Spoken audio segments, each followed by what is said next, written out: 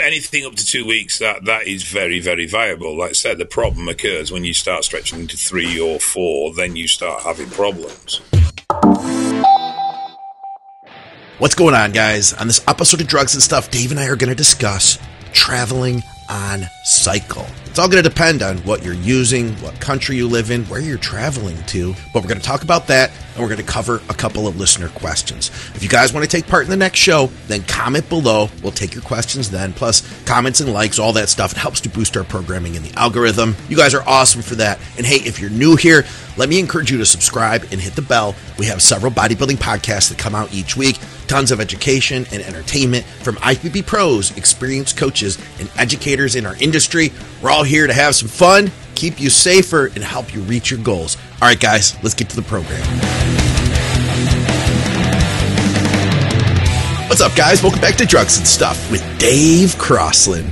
I'm Scott McNally, and all of our programming is brought to you by you, the wonderful people at Patreon. It's also brought to you by Christmas Cabbage. What's up, Christmas Cabbage? We're also, of course, we are brought to you by TrueNutrition.com. You can use our code THINK for additional savings. They're awesome supplements. I'd be happy to talk to you about any of their products. Hit me up. Strom Sports Nutrition. For those of you in the UK, if you're on cycle, then get their cycle support. Check everything else out that they've got. And last but not least, if you're in Canada, you can go to supplementsource.ca. They've got crazy deals, like wicked crazy deals. So check them out for sure. Oh, and evalbloodanalysis.com. Soon to be expanding the globe. We've got a great topic today. We're going to talk about traveling on cycle, different ways to handle that. This will be a fun one. But before that, I did want to ask you, Dave, you were talking about going international. Is there any, with eval, with being able to do blood testing, blood work around the globe, will this include Canada? Because Canada is in desperate need of being able to do lab work. US, I mean, it's great, but we do have all sorts of options. All my Canadian clients struggle, man, trying to get labs done. There's a problem with the States in that though we are cheaper for testing, far cheaper for testing, the issue is that most people are insurance subsidized. Okay. So the out-of-pocket expenses to the individual. So for argument's sake, if you did what we call the athlete pro test at a lab in the States, you're probably looking at $600, maybe even more. But in most cases, the insurance will pick up $400 or $450 of that. So you as the individual is only paying $150, which, so for you, for out-of-pocket, we end up being more expensive. Yeah, but listen, my clients do out-of-pocket lab work all the time because they don't want their general practitioner to know what they're doing. They don't want their insurance to know. So we get labs done. We run them all the time, privately, out of pocket. So that's not a concern. We know what we're up against. We know what we're going for. We aren't usually spending $600 on it, but $250, that's not unheard of. Well, what would you spend for, say, 52 markers, so full hormone panel, everything, FSH, LH, prost, prolactin test, estrogen, cortisol, HbA1c, free test count, full thyroid panel, full blood count, liver, that would get pretty bone expensive. Profile. Yeah, that would get pretty expensive. That's what I can deliver into the States for $250 to $300, depending on that's a good deal then. Rates. Yeah, that's a really good deal then. I would do that for $250, $300. But anyway, let's get to our topic. And anybody else who has any insights for Dave, definitely hit him up. All right. Yes, Canada shouldn't be the same as North America to us, so it should be exactly the same from a point of view of getting the bloods back to us. Okay, I was just thinking that, and we did have some listeners say, hey, can you do Canada? And it hit me. I was like, oh, yeah, my clients in Canada, they are screwed when it comes to getting labs, man, especially the way their medical system is right now. But topic of the day, traveling with gear. We had like two independent questions, Dave, about traveling with gear. The first one, he says, okay, I'd be curious to hear your thoughts on traveling while on cycle. A week or so vacation. What could you do to still make this as successful as possible? And he's running shorter esters is the thing. I remember he was running Test Probe. He had some Anavar in there. Well, the thing is, a lot of it depends on where's he going. I mean, it's always difficult stateside because you've not only got to consider where the country you're traveling to, but you've got to consider that you will probably go through a security check leaving the country you're residents in, and obviously these drugs are illegal in that scenario. So that does make it a little bit more difficult. I mean, for argument's sake, if you're traveling UK to Spain, then it's not criminal in the UK, it's not criminal in Spain. You just take them with you.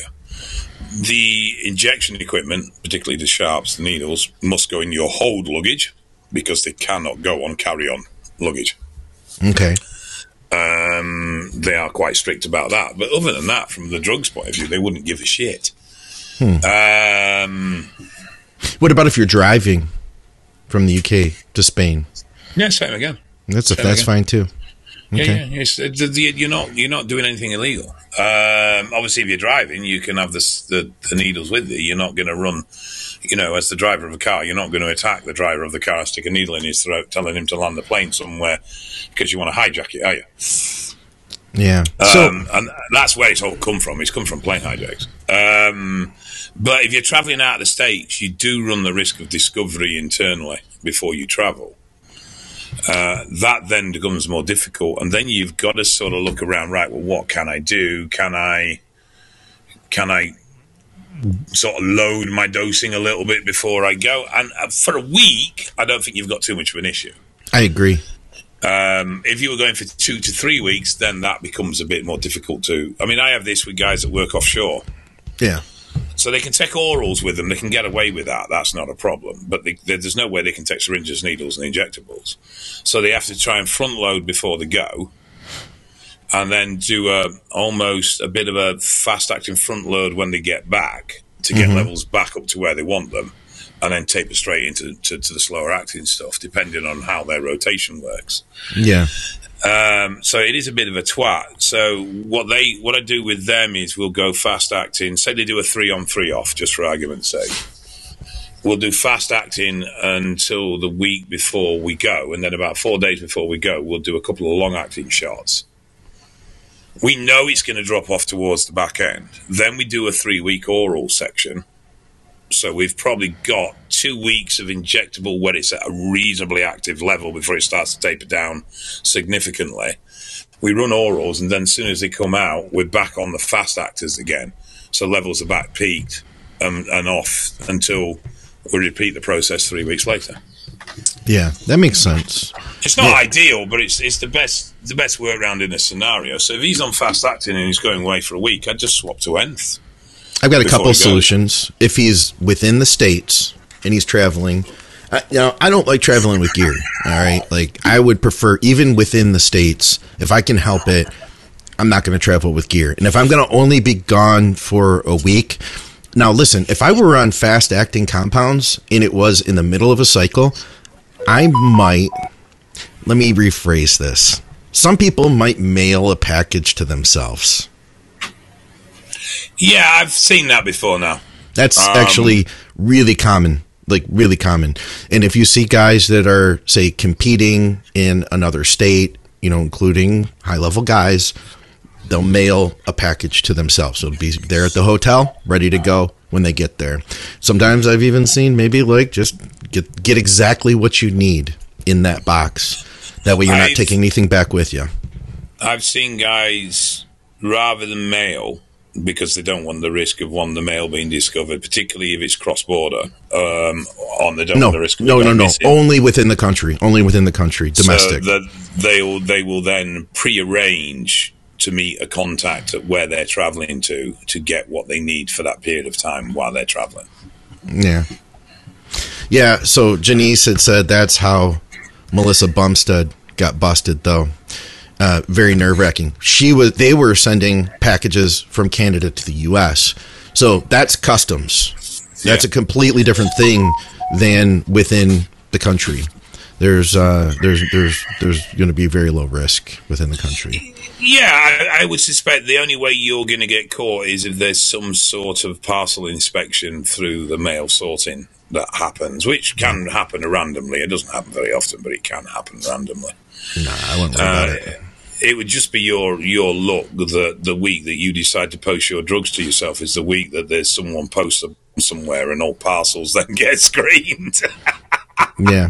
The only time I'd be concerned is if it wasn't packaged well and there was any like leaking oils out of it, anything like that, that could potentially pose a risk. But the other thing I say, which is probably the safest of them all, is to arrange to meet a contact where you're going. And to be fair, one thing I'll say for steroid users, as a network of people, we are very resourceful when it comes to sorting out gear for a fellow. Yeah, we really are, aren't we? We really have each other's back. I had a client travel overseas who'd forgotten to take his supplies with him. Okay. And I literally made a quick shout out, and it turns out that I had a client that was in the same area, and his supplier got in touch and sorted him out. That's perfect, man. That's perfect. And it amazes me how this is, thousands of miles apart that can be just arranged over a couple of social media messages. Yeah, and listen, for the most part, though, I think we probably are both on board with this. If you're running a pretty standard cycle, let's say you were running test Deca D-ball, okay? Like just a classic, right? Then you just take your test and your Deca before you go. I would honestly, personally, I would probably do the full week's dosing all at once.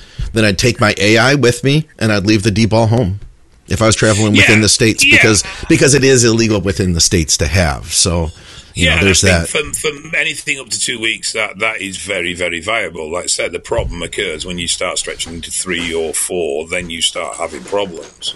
I've got one more idea, too. But, the thing is as well, I think what a lot of us fail to do is actually look at the potential consequences against the potential rewards, and having low test or lower test for a week of your cycle as opposed to actually getting arrested and charged and everything else that comes with it. It's hard to argue it's worth the risk, to be fair. Absolutely. Got another thought for you. So if I had this prescription bottle that has my name on it, what kind of oil is in that bottle, Dave? Oily oil. Exactly. Is it Tren? Is it Tren and Mast? Is it Tren and Mast and Pro? Or is it Testi, as the label says? They're not testing anything. Just throwing that out there. Just throwing that out there as another option. Now, actually, I'm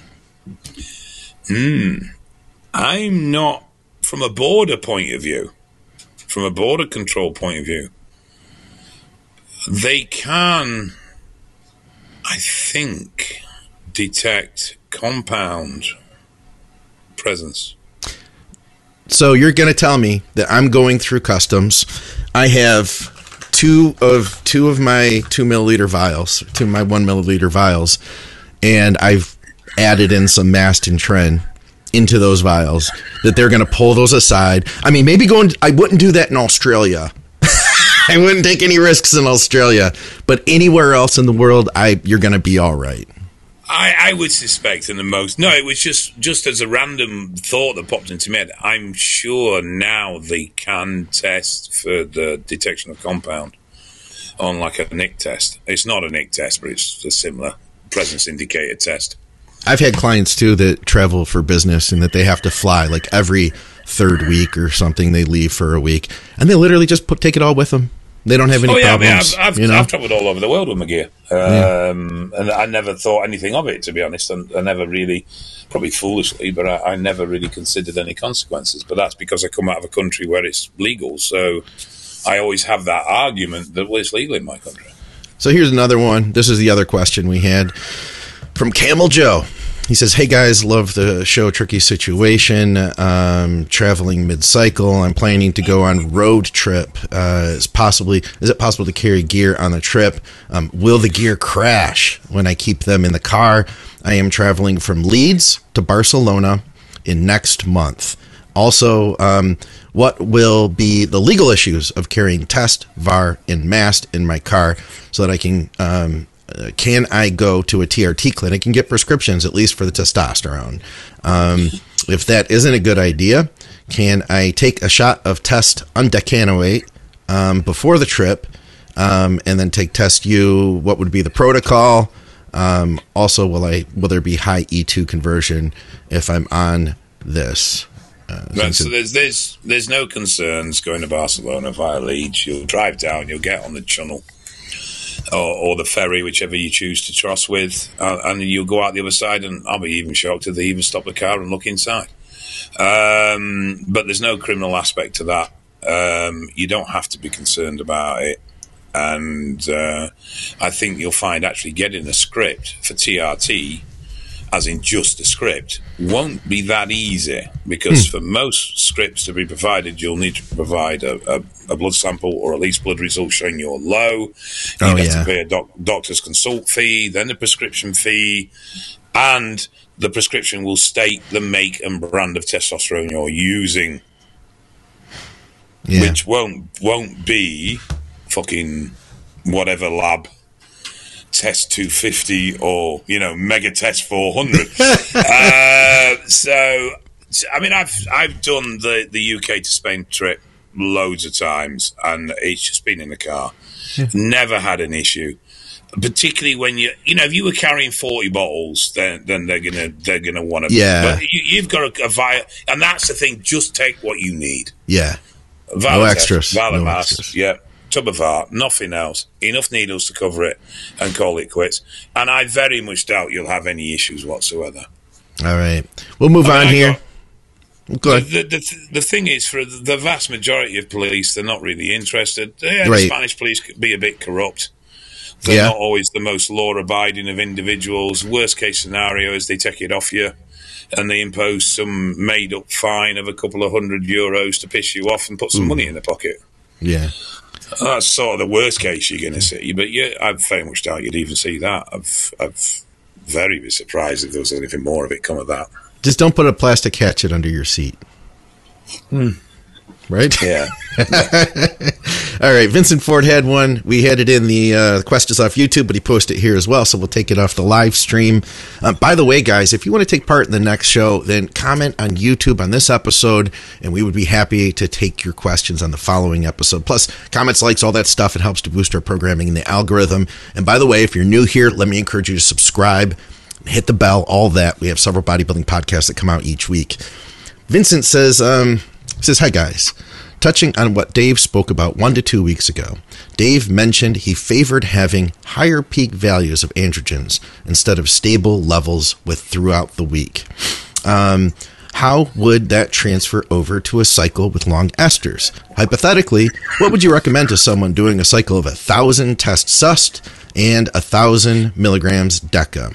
Spread all the injections over the week, or just do all 3 to 4 injections in different muscle groups on the same day? That's been taken slightly out of context. What I said was that, yes, I'd like an element of stability, but I'm not trying to create complete stability. Havoc. Yeah. So, in the scenario presented, 1,000 milligrams test is most likely 250, so you're talking 4 mil shots. DECA is likely 200, so you're talking 5 shots, or 5 mil shots. So I would be tempted to do something along the lines of 2 mil of DECA on a Monday, and 2 mil of test on a Monday, and then 1 mil of test and 1.5 mil of DECA on a Wednesday, and 1 mil of test and 1.5 mil of DECA on a Friday. Yeah. Okay. That gives you that little bit of regularity to stop it getting too stable without being stupid with massive high single shot doses. For me, I would keep those compounds stable, consistently through the week. And then if I wanted any instability, it would be with a faster acting compound, creating higher spikes. You know what I'm saying, Dave? Yeah. I do, blood. What else do we got here? Chris says, question for Mr. Crossland. That's pretty formal. So he says, hope you're doing good, buddy. Do you see Mr. Swan? Do you know Chris Swan? I do know Mr. Swan. He's actually a very good amateur bodybuilder. Look at the rear delts. I'm going to blow this. I can't pull it over further, but look at those rear delts on him. I believe quite a decent surfer as well. What? Where's he from? He's from down Cornwall. He's also a really, really, really nice, chilled out guy. You people don't know how to surf in the UK. There's no surfing in the UK. You do that in California, Dave. And why? Look, I can't. I just can't. Dave's arthritis is acting up. He can't handle me today.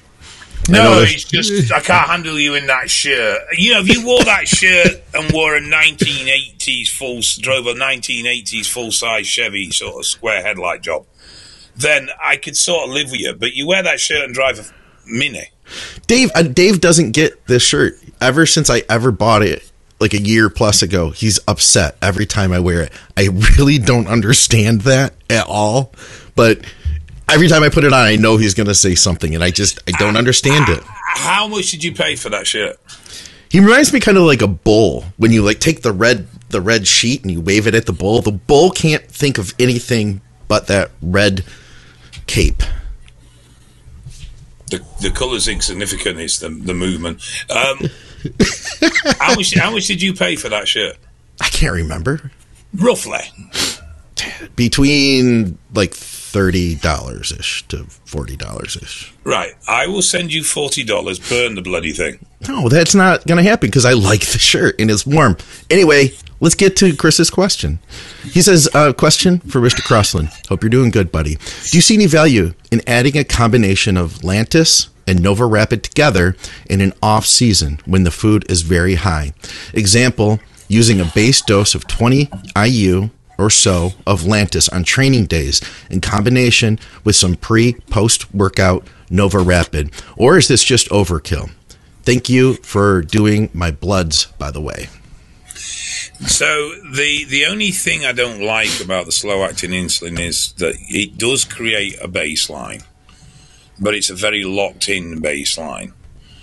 And what a lot of people don't realize is like Nova Rapid is actually active for as long as 12 hours. So it will layer on top, and it will layer on top for quite a long time. If you have any disruptions to your daily intake, you can't remove. You know, if you took Nova Rapid with every meal, if you don't eat, you don't take the Nova Rapid. So there's almost an automatic safeguard built into there because you're not going to have insulin in your system that's not required because the insulin comes in when you eat. Very much like the body reacts. But when you take a slow-acting baseline, you've got an elevated level of insulin consistent throughout the day. So as a result, if you miss a meal, BG levels are going to be continually driven lower because you've got that insulin there all the time. I would also be concerned that the constant exposure to an elevated level of insulin is going to do nothing but hasten insulin resistance. Whereas the insulin around meals, because you get a natural spike at that time anyway, and you're just replacing that with a higher spike but artificial, will actually help the beta cells, whereas that constant exposure is going to dumb things down a little bit. That would be my concerns. What if he's on growth? Well, that's not going to help with insulin sensitivity anyway. Well, you know, and that's where I think there can be more of a benefit, you know, like you're running higher growth. Colette Nelson was the first person. What's your theory then about, for argument's sake, let's use Chris's dose example of 20 IU. Yeah. So, made up figures, but say that gives you an insulin level of double natural. You'll end up getting, so with Lantus, you'll end up getting like a small trickle. So it'll be like 1 to 2 IU an hour. It would still be, you know, really low. And in a case where if somebody were to, I wonder, like, so if you're using high levels of growth that was going to cause some insulin resistance, it would be a way to temporarily counteract to that. It's not going to fix it. You know what I'm saying? It's not going to like improve your blood sugar sensitivity. It's just, to me, that's the opposite way, because yes, I get what you're saying. You then have higher levels of insulin that push through the resistance. Yeah. So because your insulin sensitivity is a bit dumbed down, you need more insulin to get it to react. So if you've got more insulin available, it will react. But the caveat of that is that the more insulin available causes the insulin sensitivity to worsen the longer you're in that situation. Yeah, it wouldn't be wouldn't be something I would do long term, but say for the later half of a big push when food is already really high, I could definitely see benefit from that. And I had seen, so years ago we had seen like just the massive doses of insulin, 2 times a day, like a Novolin R, Humulin R, right? And so people would take the starting dose was like 8 to 10 units first thing in the morning, and then later in the day, 8 units after training. And then from there, people started increasing the doses over time, right? And then what I started hearing around 2016, Colette Nelson started saying that you'd be better off using a small amount around your meals, or using a longer acting, like a super long acting insulin, like Lantus. And I know that's become pretty popular, nearly a decade later. I haven't done it a lot, but when I have done it, it would be with somebody who was in like a huge calorie surplus, and that they're using, multiple, like 5+ units of good growth per day. And it wouldn't be a fix. I think the mistake that we see sometimes is people are like, oh, so I'm having blood sugar issues. What can I do to fix that? And they're like, well, insulin isn't a fix. It's just a way to make sure that you're still going to get what you need out of the food and control blood sugar. Long term, you're going to need to come off the growth. You're going to need to fix it. Yeah, I mean, it's a Band-Aid, isn't it, rather than a cure? Yeah. So if you want to get the high growth in there and the high food and make use of it, then I think that's where we're talking about. But it's kind of like the performance versus health thing. We're definitely leaning into the performance side of things, That'd be my thought, at least. Okay. No, okay. It's not something I have, like I said, it's not something I've done a lot. But it's really popular, at this point. Another one for you. This is about under construction. It says, hey, Dave and Scott, I tried C-Link nasal spray, which I talked about. Get it from Amino Sound, code THINK. It's calming and has increased my focus in a big way. Cool. It says, my question is the documentary Under Construction. Is it available to buy, or where can I view it? I have followed Dave wherever he's gone since seeing them. Not in a stalker way. I live in the States. Sorry. Guy with that ringer is making fun of my shirt. Just saying. That ring's deliberately obnoxious, so I recognize it. Where can you get the movie? Is it still available? It is. It's only available as digital download because we live in this modern tech age. Yeah. And it's www.underconstructionthefilm.com. The website isn't the greatest. I need to talk about websites as well. The website isn't the greatest in the way of navigation, so you have to dig around a bit to find the first one, but it is on there if you keep looking. But the second is much easier to find. Okay. Question for Dave. When you were running high-dose nandrolone cycles, did you run any supplements or medications on the side, like P5P or Caber? All of my cycles in the past, I ran P5P. I don't know if I needed it or not. I'm just curious if it's necessary in your mind.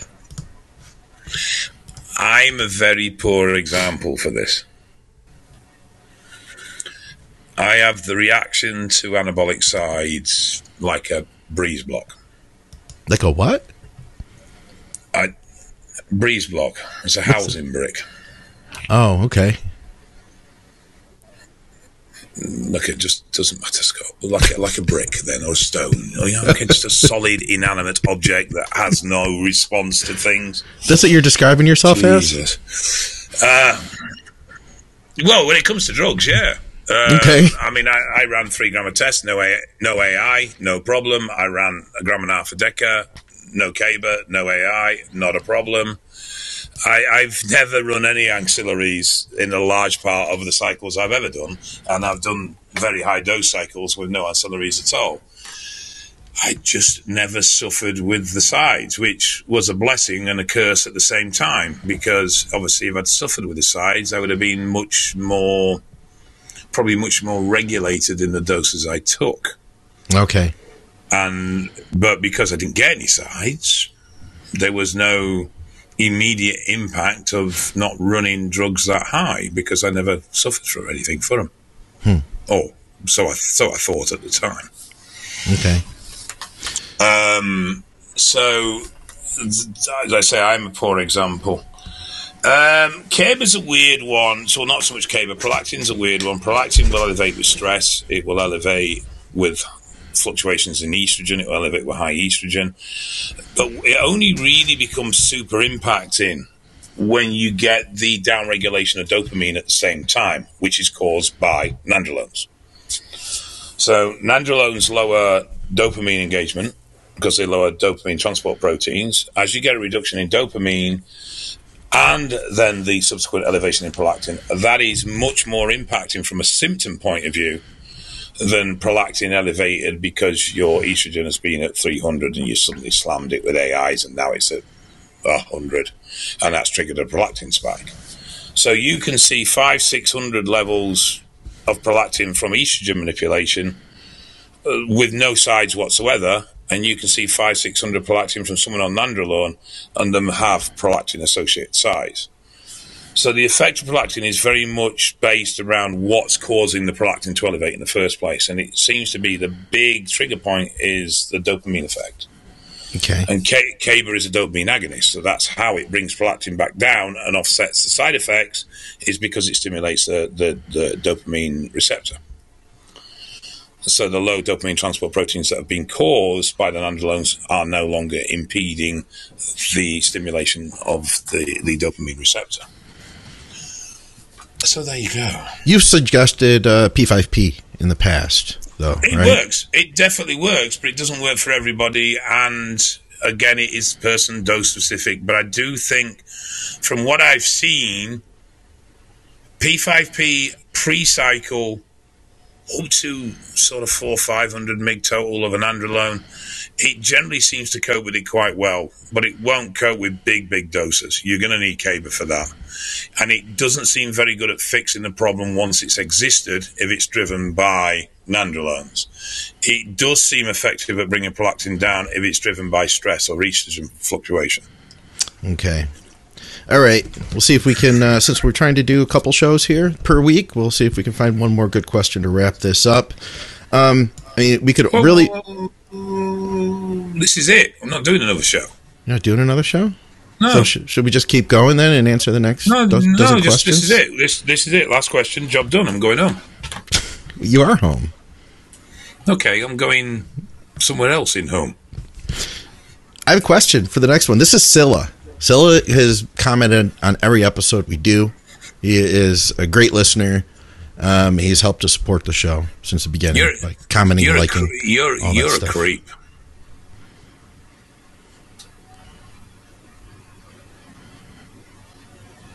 It's the first time I've been called a creep today. Today. The woman in the supermarket called it me yesterday. Yeah. The police called it me last week. Yeah. Question for the next show. In Arnold's day, we didn't see any bodybuilders with gyno. How did they manage estrogen back in the day when they had D-ball, Deca, Parabolin? It's a good question. Yeah, I just find Parabolin a strange addition to that list, seeing as it's non-estrogenic. But anyway, I mean, I suppose tren does increase ER receptors at the breast, so you could argue there it lowers DHT, so it does make you more prone to gyno. I think a lot boils down to dosage. Yep. I mean, back in the day, guys were taking Parabolin. What was it? I can never remember. Was it 78 or 87 or some weird fucking dosing like that? Yeah, it was like 75 or something like that. Yeah, it was an oddball number, 79. wasn't it? It wasn't. It was an oddball number, the Parabolin. So, I mean, that gives you a reflection of the doses of tren that were being used when most trends these days, well, in Anthrax anyway, are going to be at least 200. Yeah. So I think dose played a big factor in it. I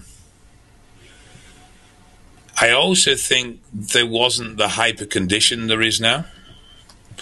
So there may not be as much exposure of gyno because they just weren't getting lean enough for it to be truly visible. Yeah, like minor gyno that you necessarily might not be able to see. Yeah, that's possible. So I think there's possibly something there as well. They didn't run as much test back then.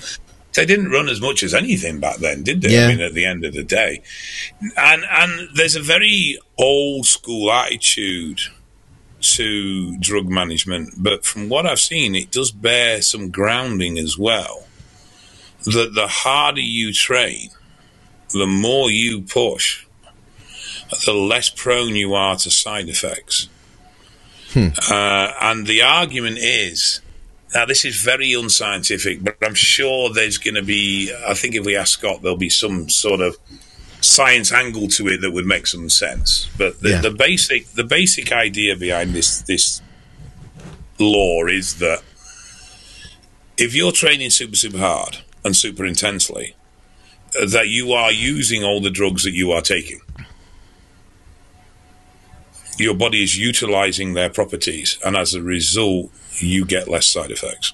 That won't be clinically correct, but at the same time, there is anecdotal that would say, yes, you know what I mean? When guys do train really hard and they push really hard in every aspect of what they're doing, they do seem to suffer with less sides from the drugs they take.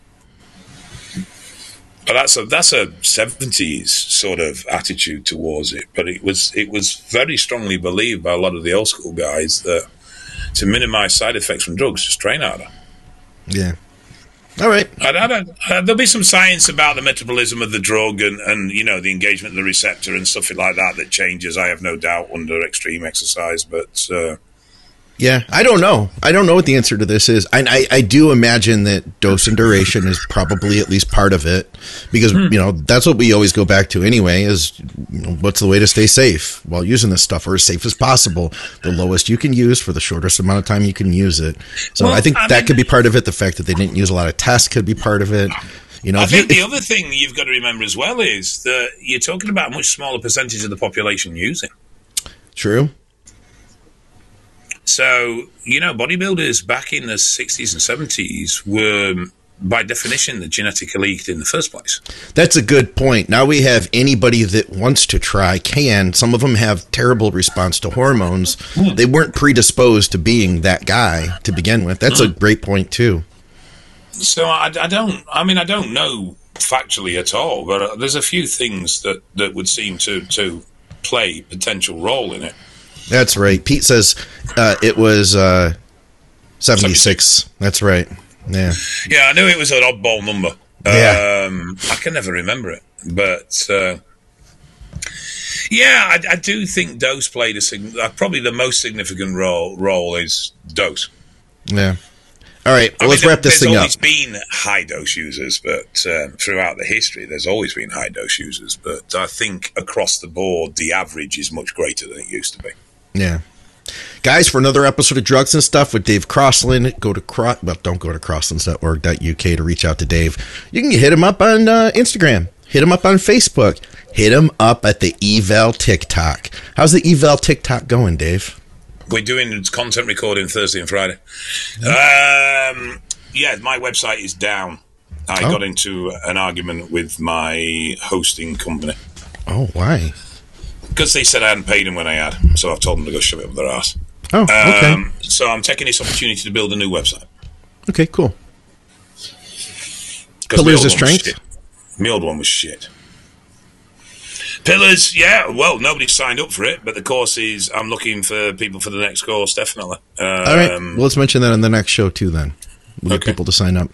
All right, guys, and of course, check out our sponsors, TrueNutrition.com. Use our code THINK, SupplementSource.ca for our Canadians, Strom Sports Nutrition.